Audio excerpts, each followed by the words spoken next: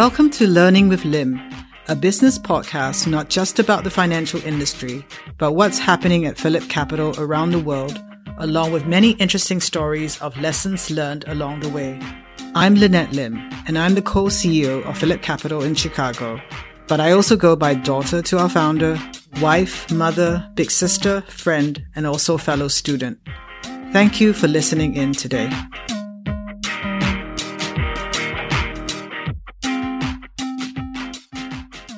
Okay, so after you studied in Malacca and went to Malacca High School, and then how did you end up with the scholarship to study in Australia? And then why do you choose biochemistry? Oh, that's a very unusual and a very long story. When I was growing up, if you are very bright, everybody thinks you should be a doctor. Correct. Right? Especially those, and if you're not a doctor, then you have I grew up with everyone telling me I should be a doctor. My parents wanted me to be a doctor. I wanted to be a doctor. Okay. And in the last couple of years of high school, we call it sixth form at that time, so it would be year 11 and 12 now, my father lost his job. And we were in a situation where he was getting, he was just trying to get a consultancy here or helping there, and then when I was doing my A-levels, which is year 12, he still had not got a job. Okay. So I applied for a medical scholarship and did not get a medical scholarship and was awarded a scholarship to do science. And in Australia, there was at that time, in our part of the world, Malaysia and Singapore, a scholarship which was decided called the Colombo Plan. It was decided at the Commonwealth Head of Governments meeting, which met in Colombo. And at that meeting, the heads of government of developed countries like Australia, New Zealand, Canada, England offered scholarship. It was decided that they would offer scholarships to the bright students in the developing countries to do their university studies in the host country. Okay. So I found that I did not get the scholarship I applied for and was offered one in science. I was in a situation where I did not think I would even have money to go to university. Oh, wow. So I just accepted it and just went ahead and went on to do science. I was supposed to do zoology at that time also. Girls normally did zoology and botany or biology, or physiology. Very few girls did chemistry. And so I went to Australia with that in mind. But after the first year in Australia, I did chemistry and biochemistry and loved it so much. I asked if I could go on and do chemistry instead of biochemistry instead of zoology. They said not a problem. It's not a problem at all. It's just, the subject you choose. So I went through, and biochemistry was in its beginning years. There was no such thing as, immunology and clinical, all those were not there yet. So chemistry broke up to biochemistry, so I went up to biochemistry, and that's how I became a biochemist. I must admit that, I'll preempt the question. Many people ask me, do you ever regret not doing medicine? Yeah. And I must admit that I'm not that kind of a person. This makes me a bit different because when I go on a certain task, I never look back. I meant to do it, head for it, and I never think, if I was a doctor, if this is this thing. It just never occurred to me, Here I was, I am fortunate enough to get a scholarship to study in developed country in a prestigious university, and I enjoyed myself, and I just went all out, and I never tried to apply to do medicine while I was in Australia or anything like that. It just carried on and on and on from there. But it is a trait which I think the Lord has given me, that kind of thinking, and I believe it is a strength because it is one which I try to impart to my own children and grandchildren, that when you're supposed to do something, you don't keep on looking back. You just go ahead and do it. Because every time you look back, you miss a step and you do, it impedes, it's an impediment when one keeps looking back. So I just did what I had to do, carry on what I had to do, and I did very well in it. Okay? That's about that. That's the person I am, all right? And that's why I am here also in Cambodia. This is something I have to do. I don't, and I do it. That's it, And I don't think of, if I'm in Singapore, I'll be having, I can go to a concert, or, I can have this kind of food, or what. Just something I have to do. Let me do it, and let me enjoy doing it. That's, in a way, a philosophy, and it has carried me through all these years. So where did you get this trait from? Do you think it's inherited from your parents, or it's something that you figured out that was the best thing to be? It came from my mother. Yes, there is a very distinct incident which she never remembers having said that to me. Mm-hmm. There were different things Mom taught me. Mom taught me how to clean fish even. I know all that kind of thing, but there was a point and I was in the upper level of primary school, or maybe Form 1, first year of like lower secondary, and I just had this mathematics problem which I could not switch. I was struggling with it. Okay. So I went to Mom and I said, Mom, I don't know how to do this one. Can you, look, I can't understand this. Yeah. So she looked at it, and then she looked at it. It took a long time, and then she called me out and she said this to me. And as I said later on in life, when I discussed it with her, she said she cannot remember ever saying it to me, but this is what she said to me. She said to me, all your life, you have always been able to come to me and ask me. I've held your hand, She says, this time, she says, and from now, I am to let your hand go, and you are to go ahead. But remember, every time you're afraid, every time you are unhappy, just look back, and you'll find that I'm just right behind you. She told me that at a very early age of my life. And I knew that, and she told me I had to strike off alone, all right? And I struck off alone in secondary school, and that's why, these are early teen problems, and I struck off alone to go to Adelaide University. I was only 16 years old when I left the country. So all this is, but Mom's wisdom in telling me that no matter what it is, just look over your shoulder, I'm just right behind you. And I suppose that's it, lah. I just had to strike off alone, whereas my sisters always had me, you see. And you understand, I was Tatye, Yeah. But I did not have a Tatye. So and my mom had accepted that she had to let this child develop at this child's pace, you see. So that was the influence my mother had upon me. She had confidence in me, and she let me go, Right. to grow. Right. And so now, who is that person or belief or whatever that you look back now? Like now when... Well, now. You do that? Yeah, do you see that? Now I'm 75 years old. I am that person to other people. I hope. There are very few people older than us now, between you, your mother, your father and I, so yes. So then what was your first career after you graduated, right? You finished? Oh. Then what did you do? All right. Don't laugh, Lynette. I chose to do biochemistry, right? You know that, right? And then at the end of my honors year, we have the degree and then the honors, which is in America, it might be sort of like a master's, but a little bit below. And after I finished my honors year, the government in Malaysia suddenly woke up that there was a person who was finishing a biochemistry degree, supposed to be a school teacher, but school teachers don't do biochemistry. Okay. So I was called back before I did my diploma in education. You come back, and therefore I didn't do my diploma in education to train to be a teacher.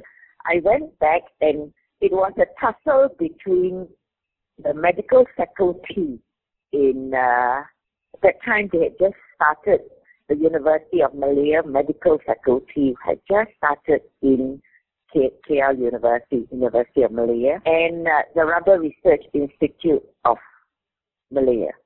Both were in Kuala Lumpur. So it was between one or the other. The biochemist was supposed to go to one or the other.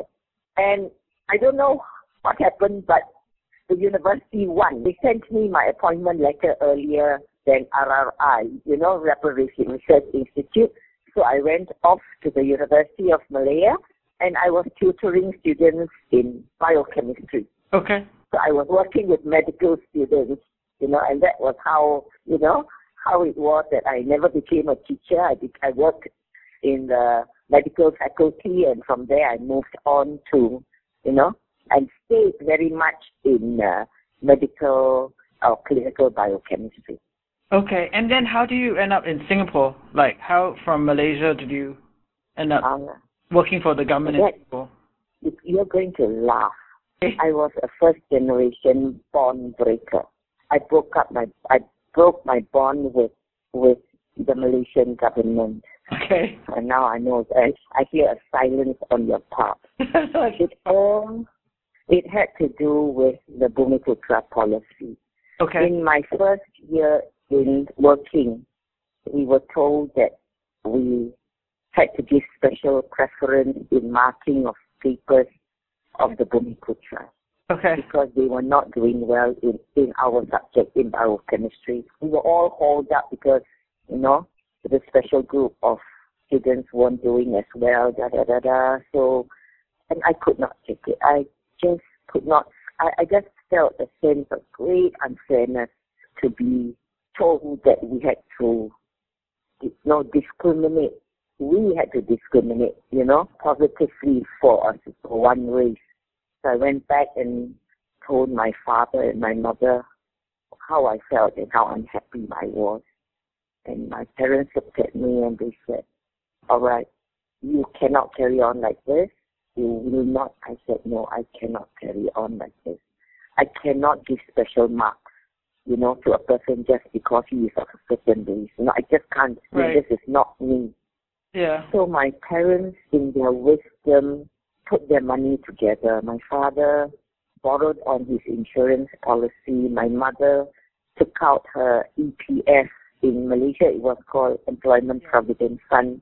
And together they racked up $5,000, which was a handsome sum of money at that time, and gave it to me so that I could break bond. So I broke bond. I paid up the Malaysian government, and at the same time, I applied for a job in Singapore. And I got the job even before my period of work notice was up. I got a job very easily in Singapore. And I started working in the Department of Pathology in the Singapore General Hospital as a clinical biochemist. So in Malaysia, I was tutoring medical students. In Singapore, I started a professional career working within the hospital itself. Okay, and then how did you end up in politics? How did the switch go? How did I? Yeah. Because, you were working for the lab. There are many steps between that. Well, I was in the government hospital working, and then my boss moved on to work at what was called Industrial Research Institute, which later on became the Singapore Institute of Standards and Industrial Research. And I wasn't too enamored with the one who took over after him. So Dr. Lee asked me if I would like to join him in Institute of Research. Okay. And I did. So I moved from doing clinical and work, medical biochemistry. I moved on to industrial and food biochemistry. And at food and industrial biochemistry, I found that I wasn't challenged. I was restless. I just really bored, and I could not go back to clinical biochemistry. Somehow or rather, you just, when the water has passed the bridge, you don't reverse the flow of the river, So then I just decided to think what I could do, and at the same time, my kids were needing me a lot. They were just going to school, and I could not work full time at a government institution and still spend time with them because they were needing me. They were, as I said, they just started school. So there came this idea that I should venture out and do things on my own. So I started, my husband and I started to look for premises, and I opened my own medical laboratory essentially. And the children came to me after school. It was the reason why I went into private business was because I knew they needed me, and I wanted to be, to have more time. So after school, they would come and have lunch with me, and then do their homework, and then I drop them off for swimming lessons or whatever, or music or whatever it is, and pick them up again, because I was the boss. I could come in and out when I liked, whereas if I'm not the boss, I can't come in and out when I liked, or when the kids needed me, whatever it was. So the kids grew up in the laboratory. I had a special corner in my room for them for homework, for lunch together with them and all. And they grew up in Tanglin Shopping Centre after school. And then I dropped them at school. After lunch, then I dropped them for swimming and music and those kinds of things, Yeah. So I went into my own business, actually, so that I could have time. I could also have time with them and develop them together. So that was it. And as I was in my business for many years, things started to, again, I must say, I did get a little bit bored. So somebody asked me to join a service club and help with the deaf. So I joined the service club and I helped with the Deaf Association, and I became its vice president within a few months, and within a year I took over the presidency, and then and worked with the deaf children. Yeah. And within 3-4 years, our deaf children were finishing O-levels and getting into polys and applying to go to university. So suddenly, the Ministry of Education woke up and said, something's happening to the Association for the Deaf. And then they sort of found that there was this woman who was working with them and in the education and vice president in charge of education. Yeah. And then they invited me to be the chair of a neighborhood school. At that time, the ministry was experimenting with school boards or school advisory committees, then they called. And they decided to invite some of us and PermSex and all that to be the chairman to see whether they can bring up the levels of these laggard schools, all right? Laggard schools. And I innocently, called to do national service, all right, I went and did that. Yep. At the same time running the deaf school and all. And again, laggard schools started to rise. I had some very good friends among the PermSex, including Lim Xiong Guan and a few prominent people who had also been called to do this type of national service. And so then, and after that, to my surprise, I was asked if I would go and be a member of parliament, and that was what I was really stunned.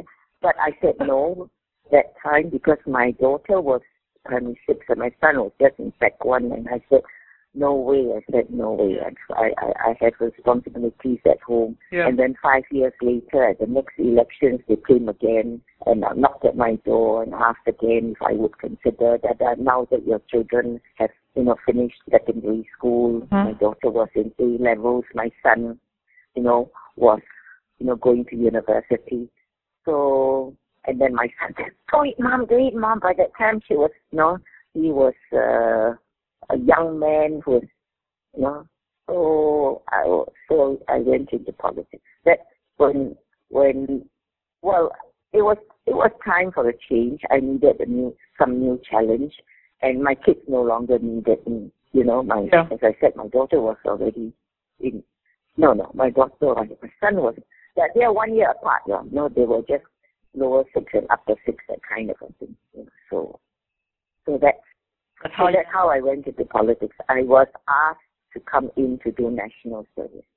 I was doing work out there with the deaf and with the lesser schools, the schools which were, with a school which was considered a neighborhood school and struggling, you know, and so I still remember both schools very fondly because, you know, when you do the right things and with them, you can see changes and developments, and it's very heartwarming when you see success and children achieving higher levels of achievement in the education. So I was very happy to see that. So how is it how is politics, the life of a politician, different from a life of a business person like you know, before, or how is it like? I don't even begin to understand how it is like, the public eye.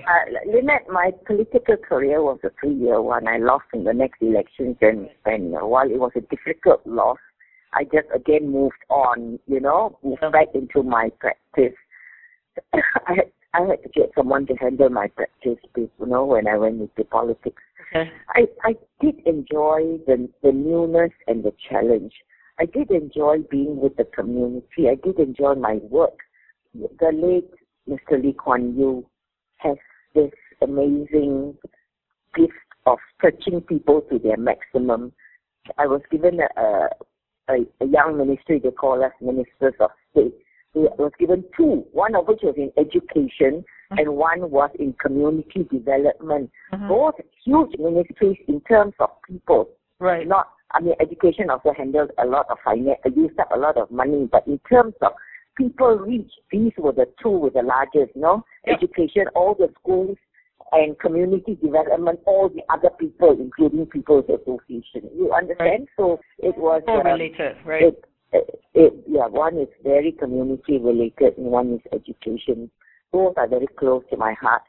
So I was very stretched, and I had, being the first woman minister, I had a lot of engagements in the evening, opening of a school or a special school anniversary. They would invite me.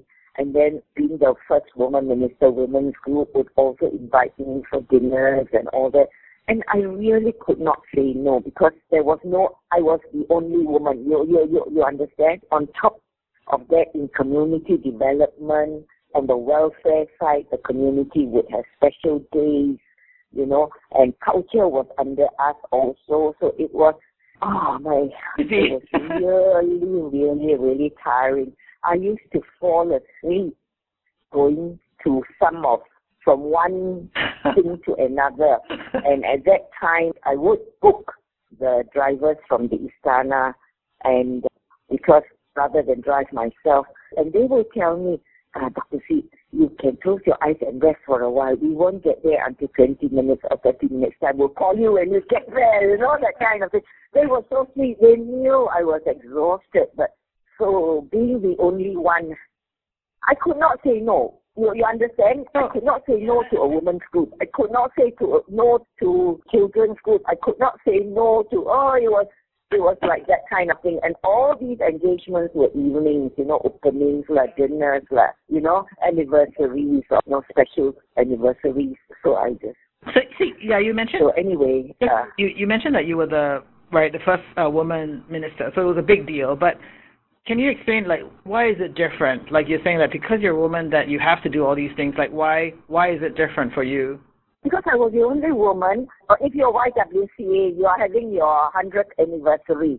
Okay. You will invite the woman minister. You won't invite the men minister. You understand? Okay. So it's not just the Christian groups. It's, you know, all the women's groups. Okay. Women's Rotary Club, you know, that kind of a thing. Any special event or the opening of a building which the Women's Service Club is funding, they will want the woman minister, and I was also community development, which was welfare. So I was the right minister to ask, and I was also a woman. So, so it was that kind of a thing. My engagements were very heavy because not only was I carrying a portfolio, I was also the only woman. You understand? Yeah. So if you're a woman's group, you'll invite me. If you're in education, it's shared between Tony Tan, Tay Eng Soon, and myself. So I get 1/3. If it's in community development, the minister gives me about 1/3. So he keeps about 2/3. So that. But you add all that together, you end up with a very heavy, thing. And sometimes the minister will say, okay, this occasion, we're going to the university. I think you better come with me, Right. So then I go with him. So 2 of us are there, Yeah. But he is the main guest, and I'm going with him. And he will call all 3 of us, it's big enough for the 3 ministers to be there. So I'll be there, Eng Soon will be there, and the minister will be there, and she will be giving the keynote speech. But he has told us, I think you better come this time. So it is that kind of a thing, right? That, understand. I mean, we're talking only about filling the hours, in the evenings, but the work was also very challenging. But I did enjoy it. Look, really, I enjoyed it. I had reached a time in my life where you would call it a midlife crisis. You're in your 40s, you have achieved almost everything you want. The children are growing up. They're cutting the apron strings. So that challenge was exciting again. So I had a new phase, of excitement again. Okay, so thanks very much for your time. Yeah, it really. Thank you. Thanks, Lynette. I look forward to seeing you. I will not be in Singapore in July because we're all working up towards this. On Saturday, we have our first student selection. Okay. In July, we will be selecting our first lot of teachers. And my main function is to connect. We have a wonderful person who is the school director, and we call him the program director. And I am chairman of the board, but also mainly involved in fundraising and doing all the connections, connecting all the dots. Okay? So, and enjoying it. Okay? Yeah, thanks. Yep. Good night. Night.